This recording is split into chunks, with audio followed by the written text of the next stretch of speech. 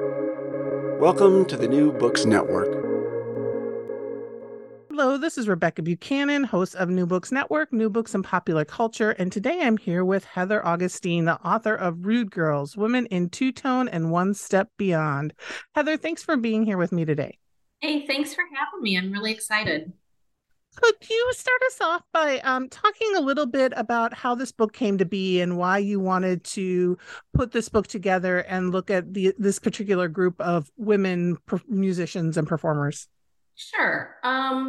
So I guess one of the things that pushed me to do this recently, and then I will kind of go back to the beginning of the story, but is that I just kind of had this realization. It was kind of like this obvious thing that had been there all along, but it only just dawned on me that when I was looking at the makeup of the bands that I loved and listened to, that there weren't any women. And that sounds kind of like, well, how could you not notice that? But it was something that I think was because it was just, there were so many men in bands, and I got so used to seeing that I became desensitized to it. But then all of a sudden I went, whoa, wait a minute. And that's when I realized that I needed to kind of bring attention to the women that were able to operate in this space. And by space, I mean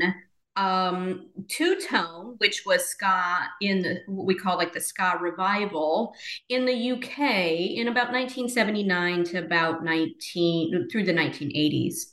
And I thought, you know what, I really need to bring attention to these women because I know about the men. I see them, they're there. I've read about them many times, but I would kind of like to know about, were there any women involved? And if so, I want people to know about them. And so when I started researching this, I thought, okay, maybe I'll have a dozen or a half dozen or something because they were pretty obscure. Women were pretty obscure in ska bands of this era.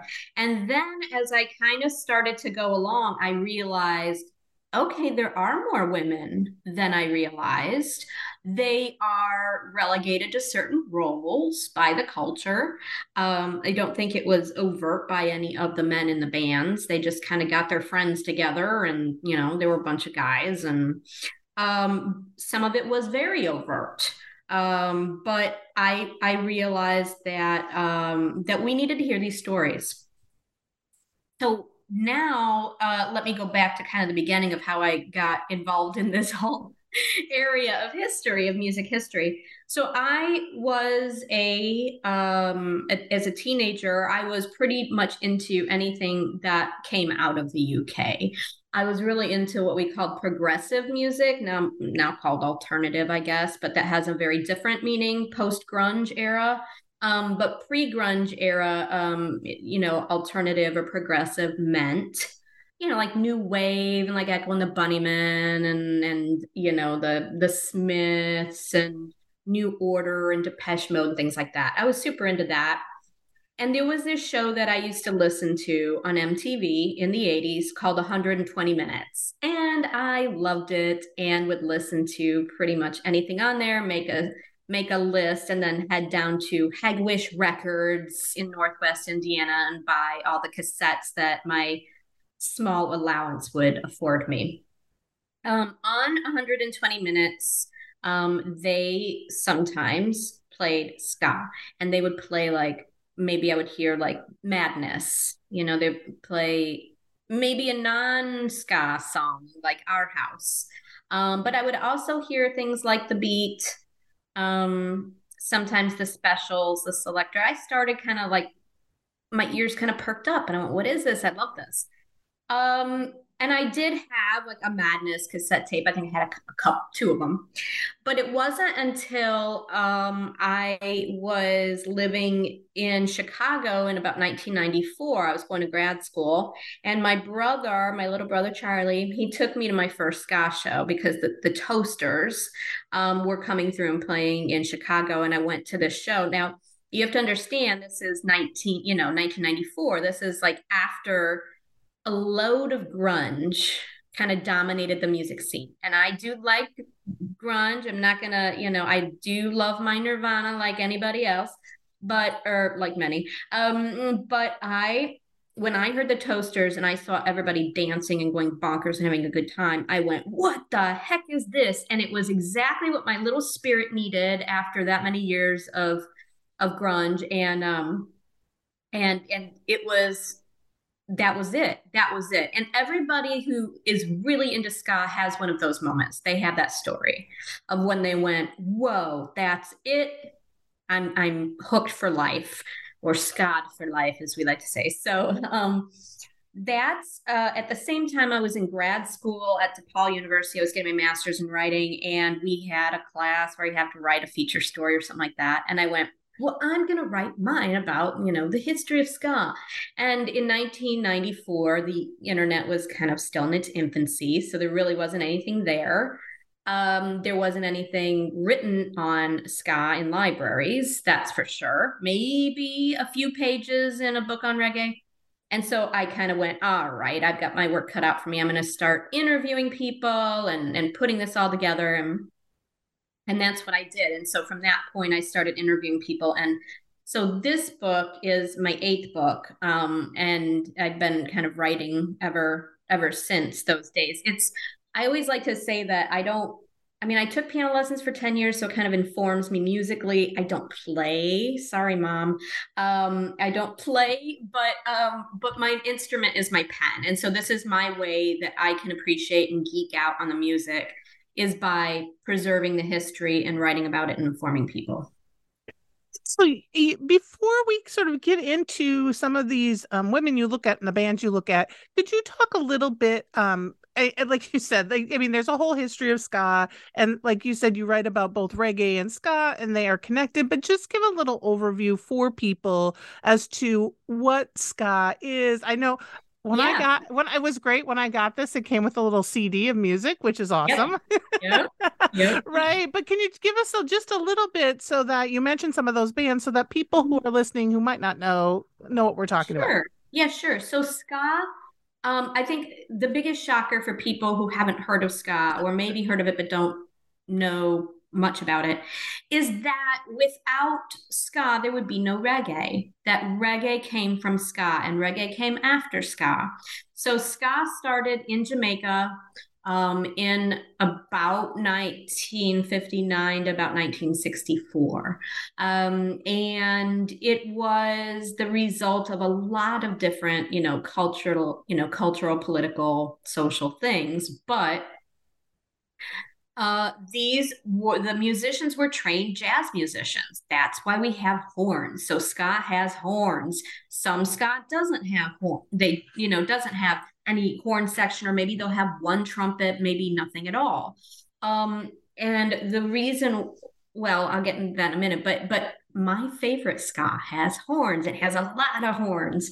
And that's because it comes from this jazz tradition. So Jamaican musicians were playing jazz standards for the tourists who wanted to hear, the standards of the day. That was throughout the 1950s and 40s, so big bands. But then there was indigenous music, mento, and I think that some of the rhythmic elements of ska come from mento, a bit.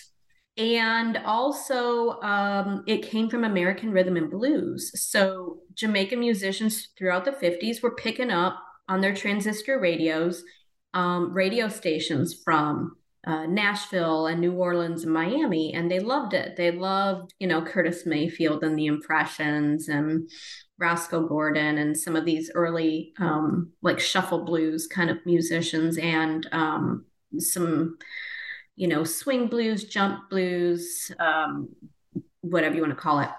So these things kind of crept into the music. And then we have 1959, they're trying to kind of emulate American rhythm and blues. And so you can kind of hear some of the proto ska of this era. It kind of sounds like they're trying it, but they're not really getting that rhythm right.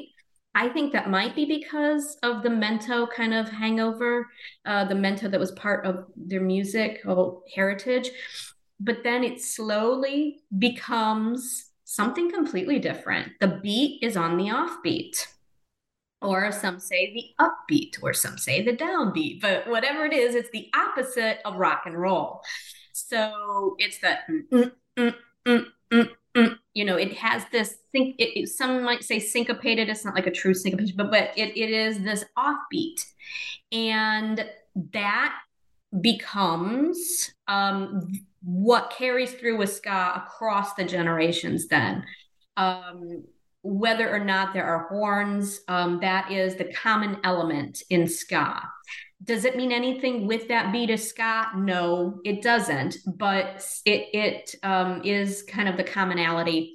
When reggae happens, reggae is slower because it goes through a period what's called rock steady, where the tempo slows down from about 1964 to 68, and the tempo slows down, the horns go out, and then sorry about my dog, everybody. And then from 68, we have reggae, and reggae is a different beat too, but it's different than ska, but it is still like that kind of an offbeat as well.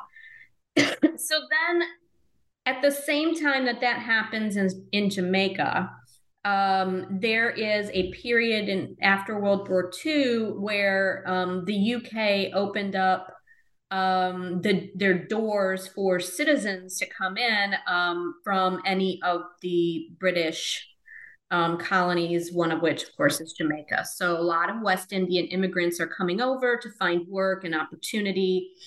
We could talk about that all day long, about how that didn't really happen, but that's called the Windrush generation. These immigrants brought with them their music and their culture.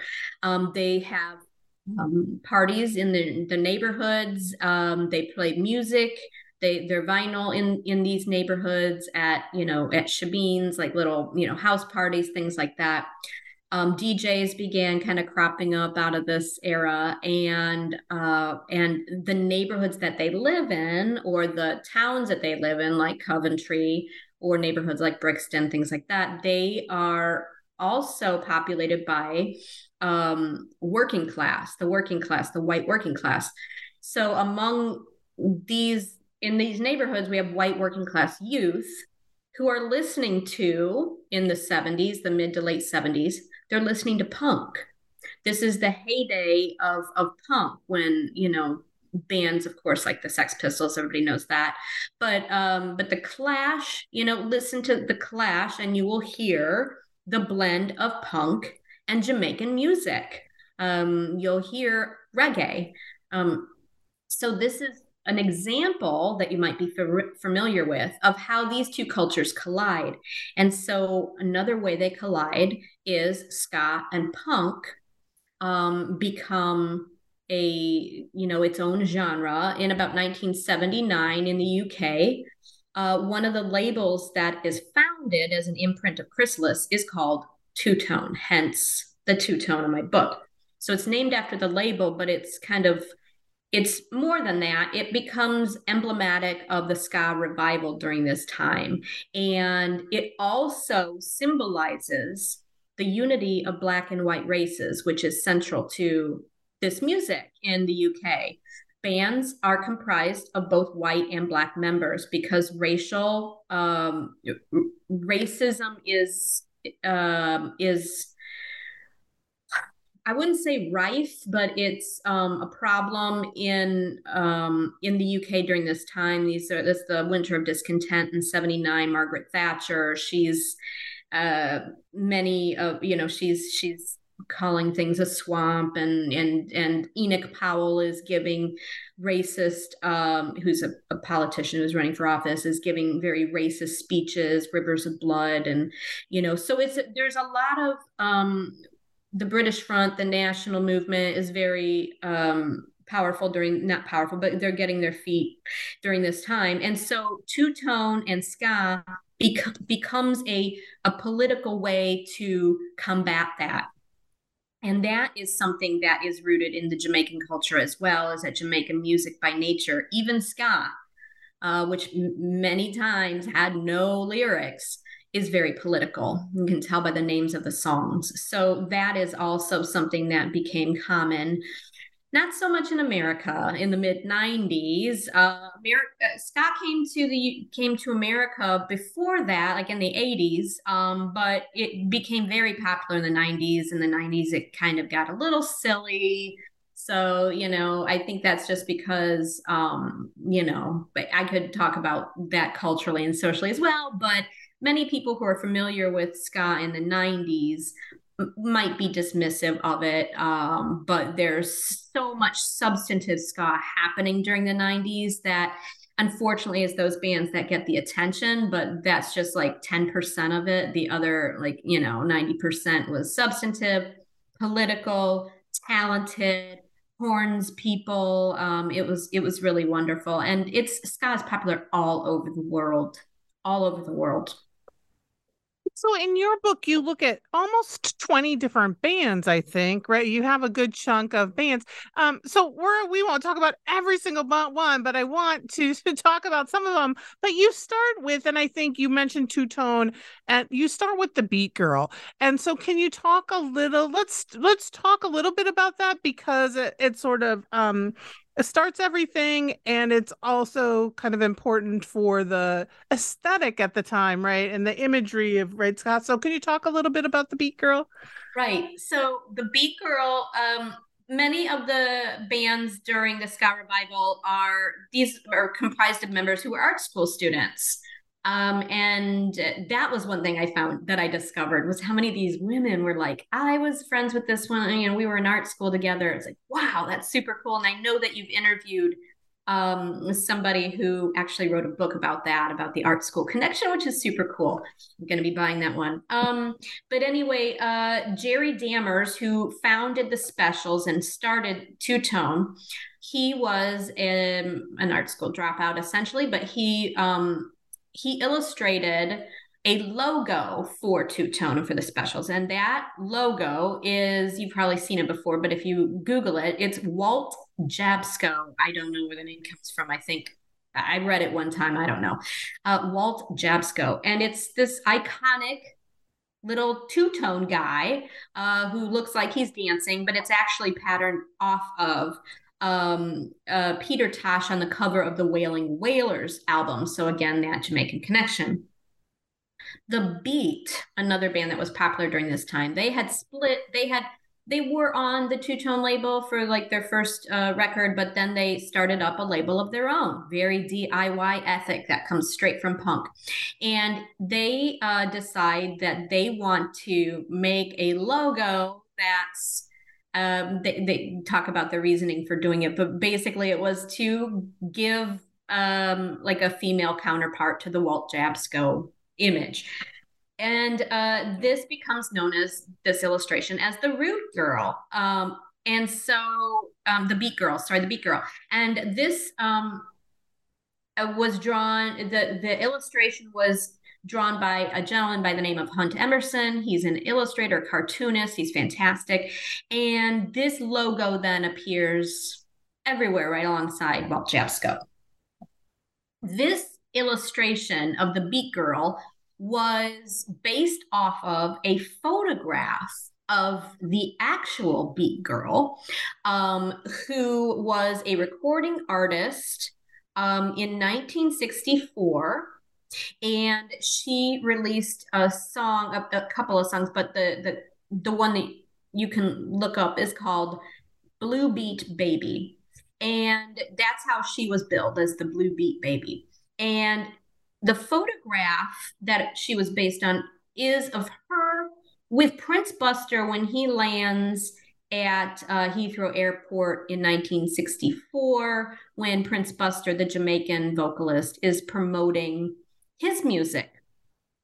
So my good friend and colleague, Joanna Wallace, contacted me and said, hey, do you know anything about her? And I said, no, let's go find out. So we began digging. I think this was, I don't know if this was last summer or maybe like early 2022. We started just going nuts trying to find out anything that we could about her. But it was tough because she had a stage name, which is Bridget Bond.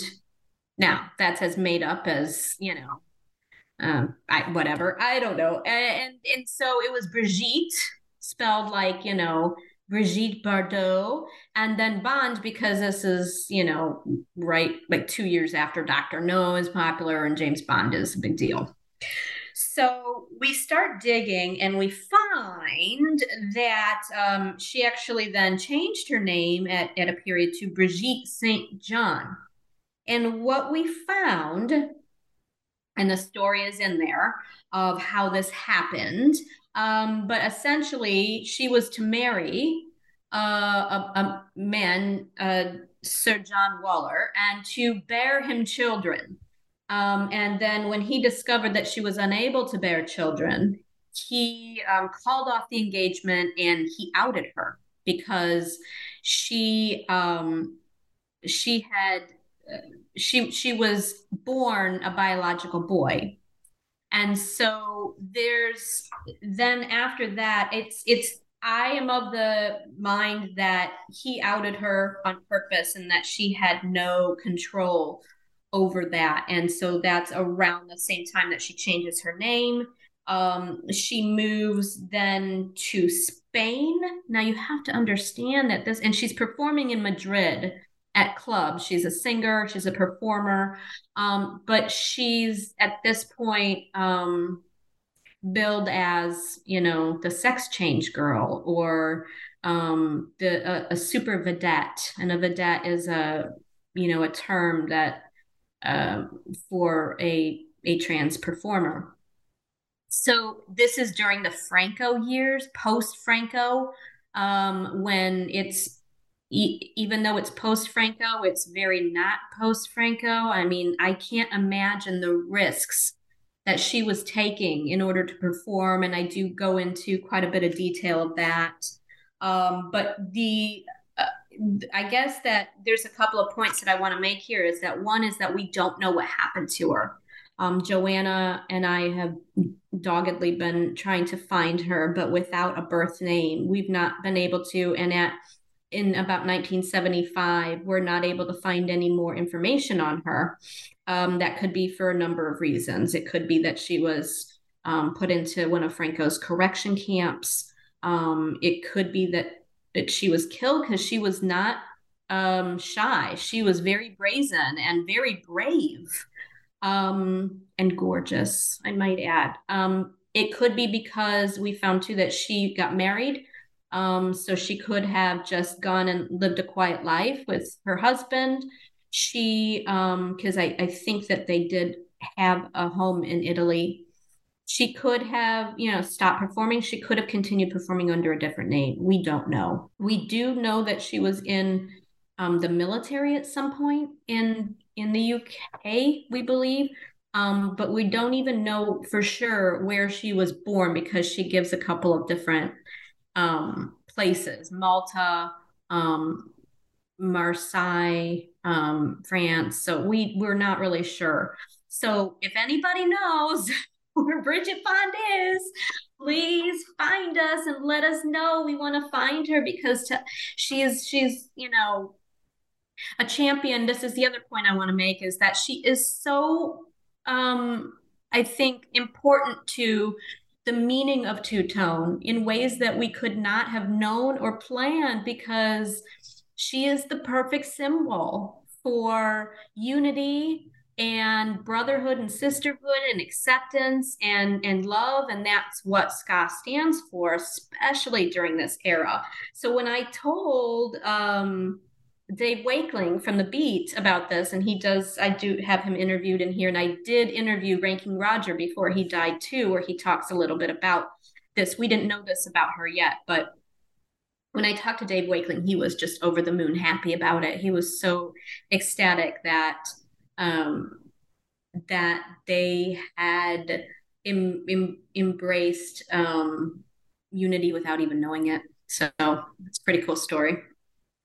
And will say, before we get into any of these to other ones, because I think this sort of adds to it, there's images throughout this, and often when you see books published, you see these sort of stock photos, but you have some traditional photos that we might see, but a lot of candid photos. I mean, and there's many of her in the, but throughout the book. So I just want to, I mean, I don't know if you want to talk a little bit about your choice of photos, and some of these, like throughout, and some of these more candid shots of, and people kind of together, right? Some of these, you have photos sometimes of women, some of these performers hanging out together, or, backstage, or, not as posed. So I don't know if you want to talk a little bit about the images you chose or why you chose some of them, but they're, Yes, sure. throughout you have great images. I love looking at all the images, and I love seeing that juxtaposition of some that are more posed and yes than others. Thank you.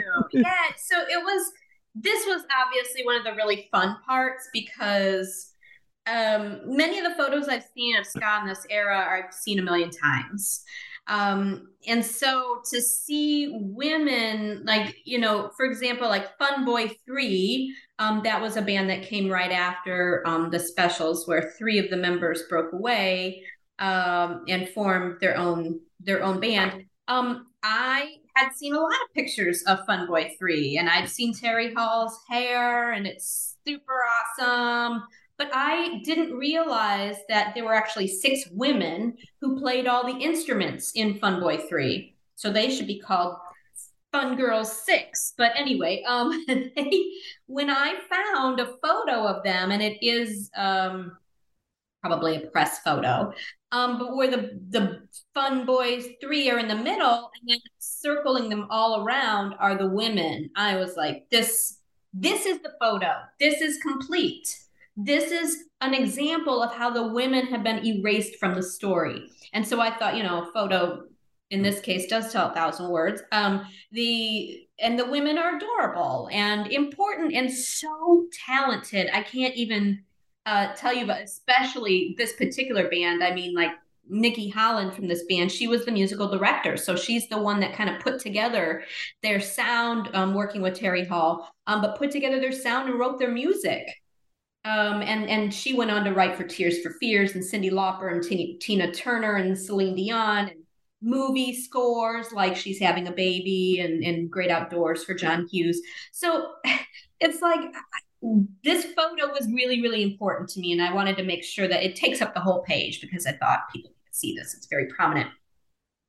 But you're right, other photos are candid. And so for those, anytime I talk to a woman, I would ask her, do you have any photos that I can use? Because I don't want to use the same ones, because why bother? You can just Google it. And so Penny Layton, who was a member of the Body Snatchers and Bell Stars, and also the Deltones at one point. She, and by the way, an amazing woman who went on to animate for DreamWorks. I mean, and worked on Shrek and Madagascar. I mean, come on.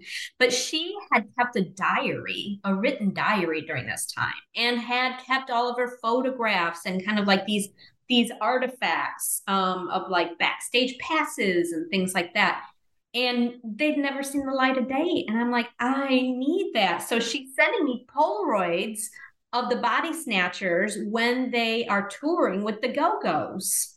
So we've got, and this is before the Go-Go's were like the Go-Go's that we know that were just inducted into the Rock and Roll Hall of Fame. This was when they had a couple different members at that point who were kicked out. And if you've seen the documentary, you kind of know that story. But I thought these, and they're on tour with the Specials too. So it's the Body Snatchers, the Specials, and the Go-Go's together. And they're photos of, I mean, they're goofing around and having fun, because they were kids, and there were 40 of them on a bus, going to 40 different dates to gig together. The Go-Go's were part of that tour, and they had a blast. And so it's like, they're goofy, they're smiling, they're drinking, they're backstage just like funning around and making faces. And to me, that's so much better than like a stage photo of like here they are on top of the pops or whatever. So I was really, really fortunate that the women were generous, very, very generous. And I think it's because few people had asked them about their stories.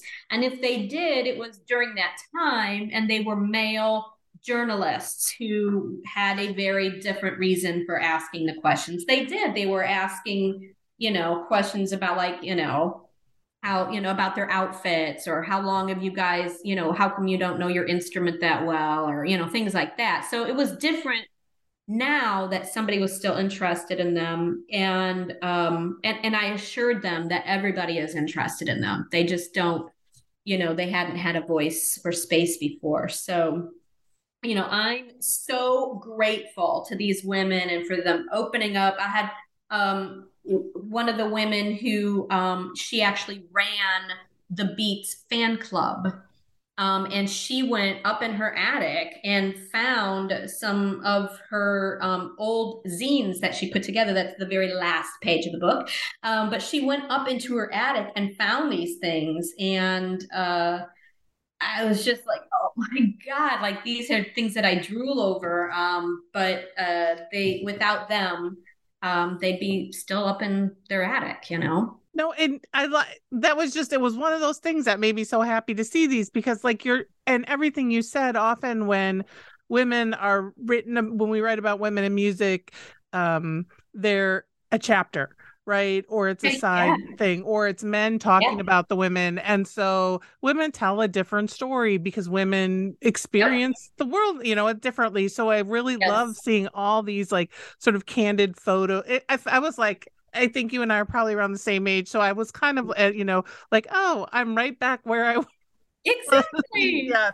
And it was really great to see. And then I was thinking, like, that means someone was probably carrying around not a fancy camera, a tiny little, threw in their little camera and were taking photos, and then couldn't wait to get off a tour to develop these and see what we have. So, yeah. Exactly. All of it. I was like, these are great. Exactly.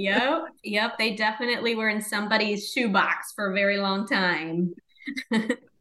So one of the things you do is for every band you talk about, you kind of list the multiple women that were in that band and then kind of talk about them. And so, I mean, I do. There are a couple. There's one woman I think is important to talk about is Pauline Black. So could you talk a little bit about Pauline Black for people who might not know who she is? Because she did receive what is it, the award, in England, the UK award, right? She's sort of really important to history and the spaces. So can you talk a little bit about her?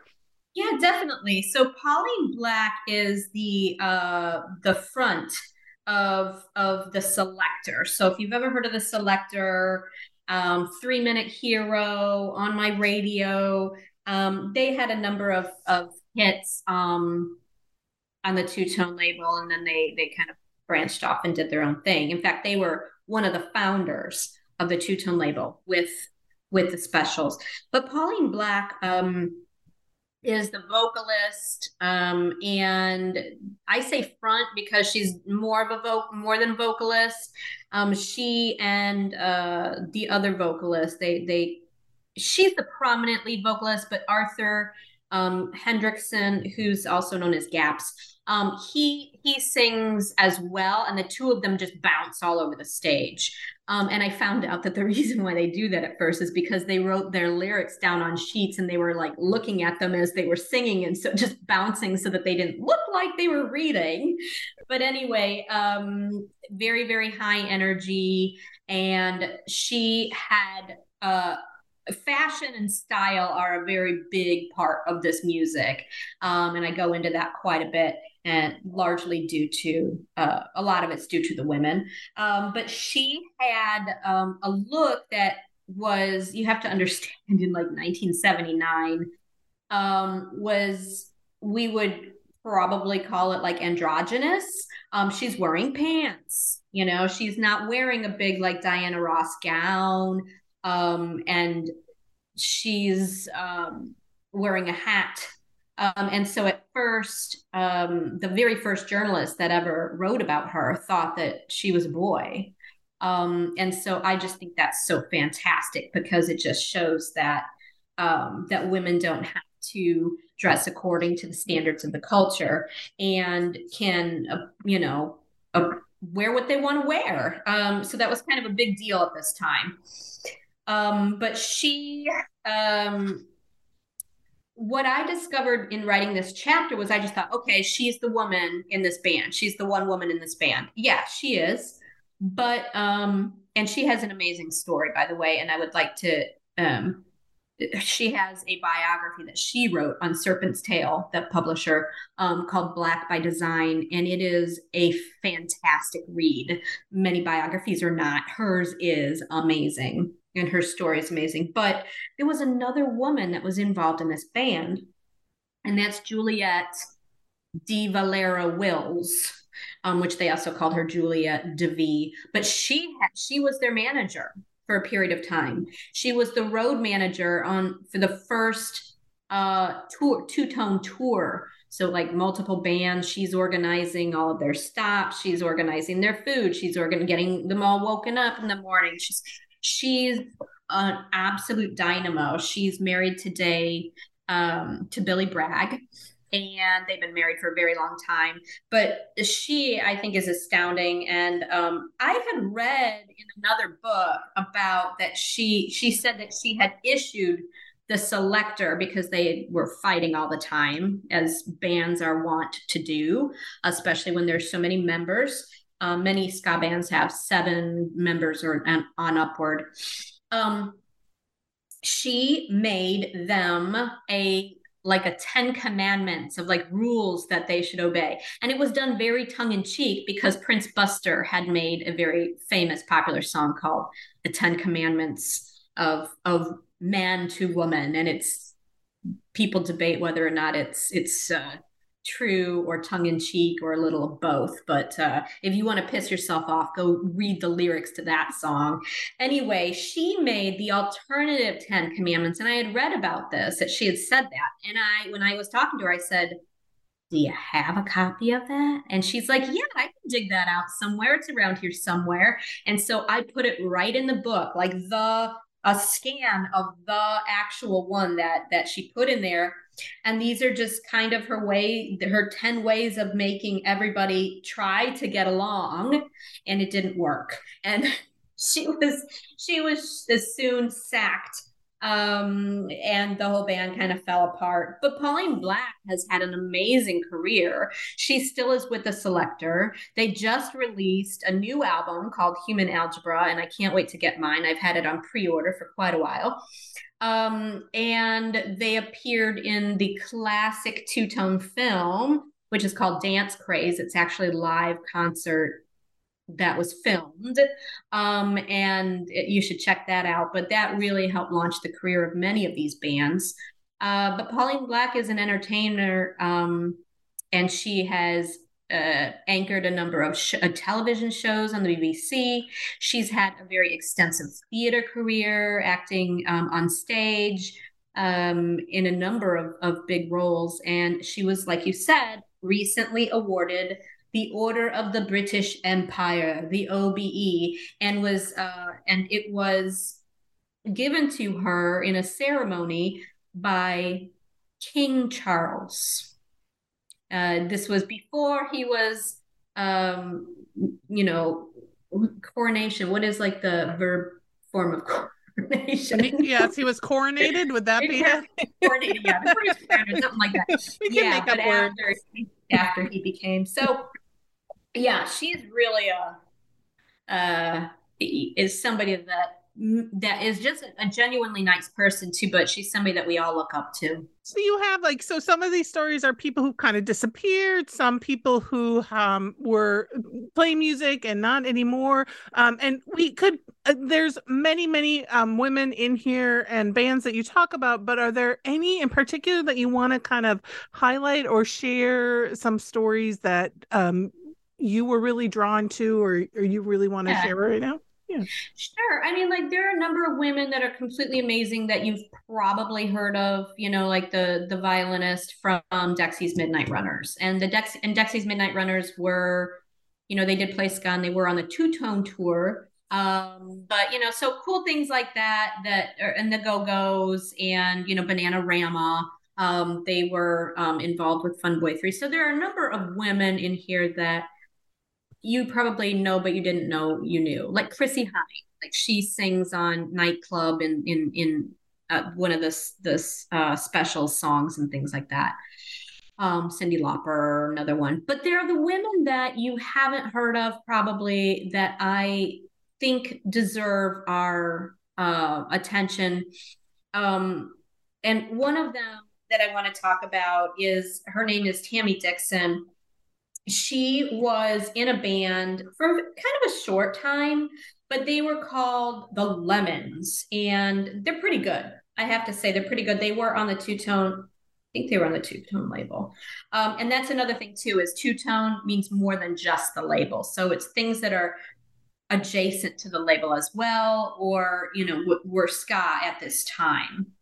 But Tammy Dixon was a trumpeter, which many women were vocalists at this time. So there's that whole perspective too, is that I had to look at, why weren't there a lot of instrumentalists? Well, because they weren't supposed to be playing a trumpet, because that's not very ladylike.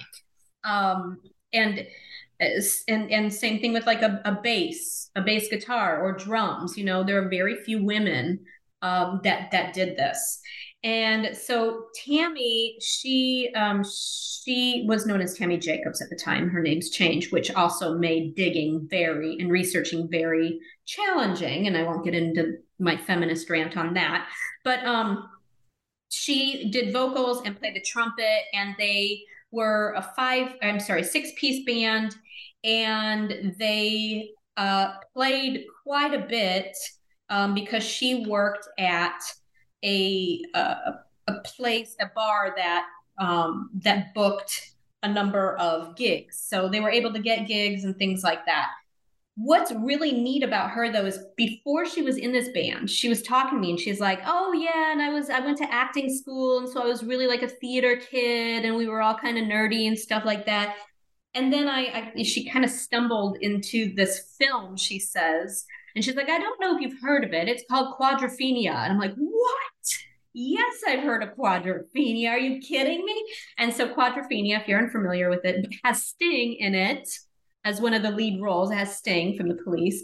But it is like a classic among the subcultures of like ska kids and mods. It's a mod film, so that whole subculture in the UK. And she had a role in it, and so I'm like, well, what was your role? And she was Spider, who's one of the like main actors in it. She was Spider's girlfriend, and she really was in real life, and that's how they kind of like fell into it. And so I started like looking around, and lo and behold, on eBay, I found like a photo of her from like a movie still, from a publicity photo actually, where she is riding on the back of, it's so funny, she was like, what do you call those horrible little things, those horrible things? I'm like, scooters? She's like, yes, scooters. I was just dying. And it's a picture of her in the film, in the reflection of a one of the side mirrors of the scooter. And I just thought, that is so neat. But she went on to have an extensive career where she was actually like in Les Miserables in the West End of London, and a number of very famous plays. But she wasn't just like a stage actor. She also did, I forget what she called it, but she told me about this technique where they have like actual singers that sing, but they're like in the pit or off stage, so that when the person is singing, it gives them a fuller sound. And so she did that on a number of productions too. Today, she's a fitness trainer at a military base. So it's just, that's the thing. Women, we do many things. We wear many hats, and that's what I mean by like hearing their stories is empowering. Because I was like, all right, I'm not a loser that I switched jobs because I can. It's just, it's really neat. But it's lots of women. I mean, I could go on and on because each one of these women, there wasn't like one of them where I was like, that's a doll story. What am I going to do with that? There wasn't a single one of them. And they just, they were all pretty amazing. Even some of them that were really hard to find, or maybe even, I had one that for a while she didn't want to be found. But when I did find her, she was like, okay, and I finally was able to get her to tell her story. And it's because, she didn't look at that time in her life that fondly because it was so difficult for her as a woman.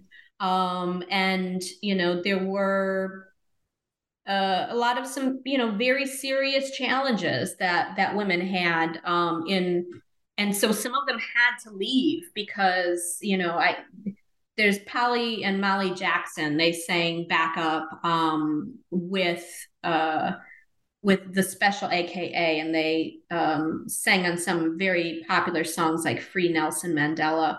But they left because they were tired of being propositioned or pressured, and they just said, that's not who we are, and we're leaving. And then they ended up both becoming lawyers, which is so amazing too. So a lot of reinvention, a lot of, anybody that did stay in the music stayed in it definitely because of their love for the music. Margot Sagoff, she is a guitarist with Amazulu band in the 80s, and she told this amazing story, but that her struggle with her band was because there were a number of members of the band that were very serious heroin users, because that was this time in the UK as well. And that's why she had to leave. She did not leave music though. She still plays today. She's adorable. She plays with like a hot pink wig as the Rock Candy Girls and plays with all different kinds of people in pubs and things like that. But she's an architect, so women did not have the luxury of being professional musicians for the rest of their lives. They had to many times find other ways to make a living because they had children. I had one woman tell me about how she literally was leaking milk on stage during a TV show and was horrified. And I thought, I think that's pretty cool. I'm sorry that you don't feel that way. You can't get it.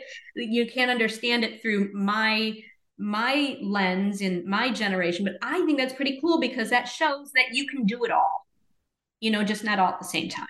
But that she was a woman. That's part of being a woman. But many women had to leave in order to earn a living and to find another way to feed their children because many of them became single moms. But yeah, so sorry, I kind of go off on another woman, but that's how this is. It's like, it's an endless, there are narrative after narrative of endlessly empowering stories. So what do you think, right? You have all these stories, you put them together, you have all these empowering stories, and it's during this specific time frame and time period, in time.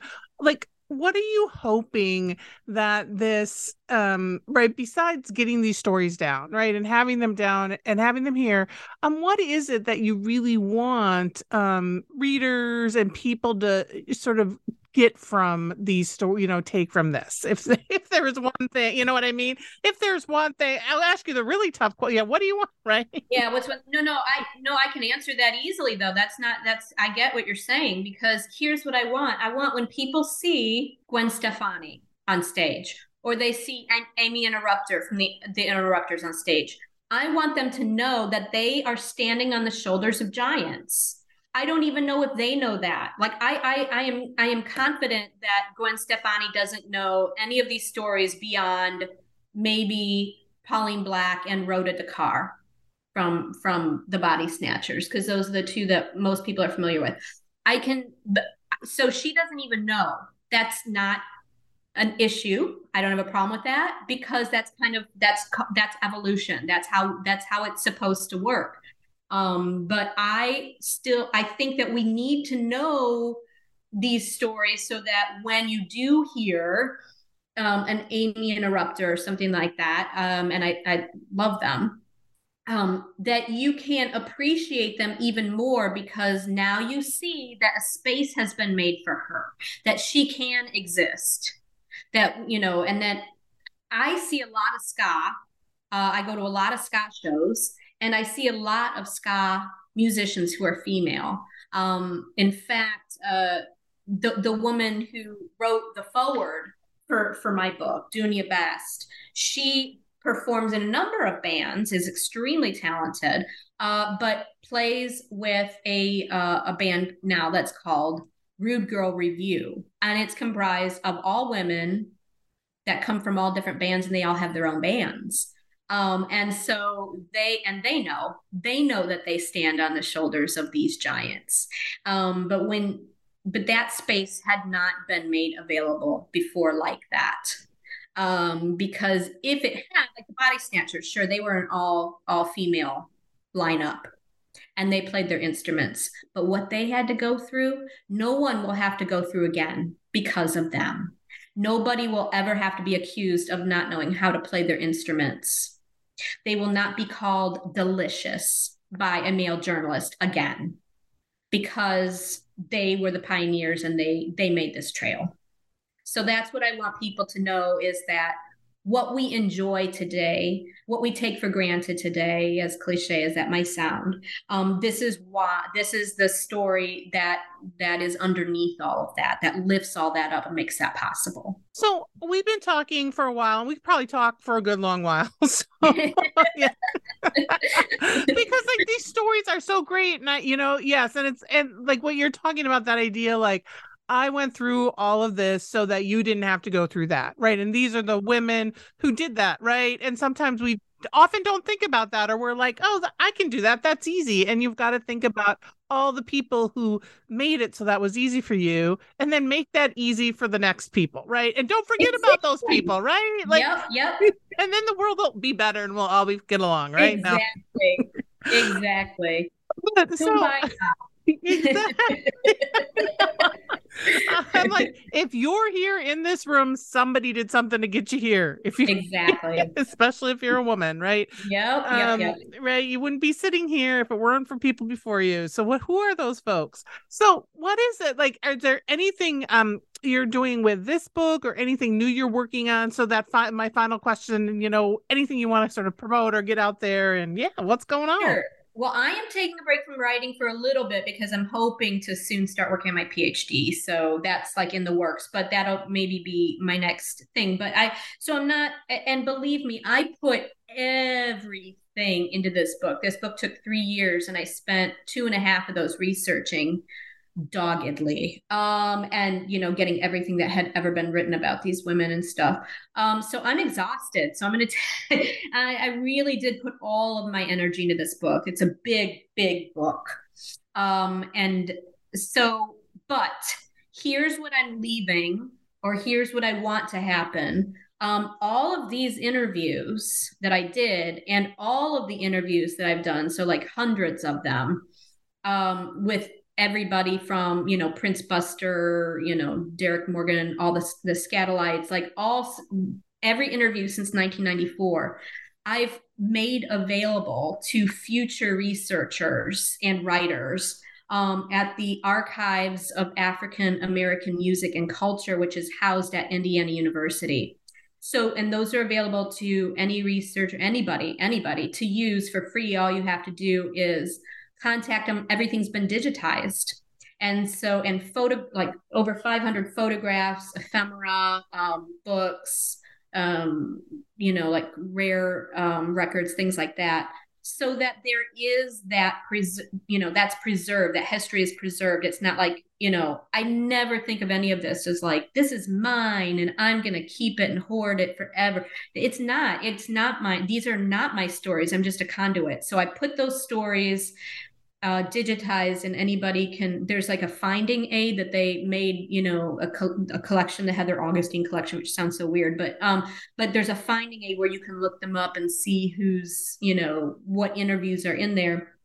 And so these like over 50 women are now going to be part of that collection for future generations to use. That is awesome. Thank you. So thank you so much, Heather, for talking to me. Heather Augustyn is the author of Rude Girls, Women in Two-Tone and One Step Beyond. Thanks for talking with me for New Books Network. Thank you so much for letting me geek out. I had a lot of fun.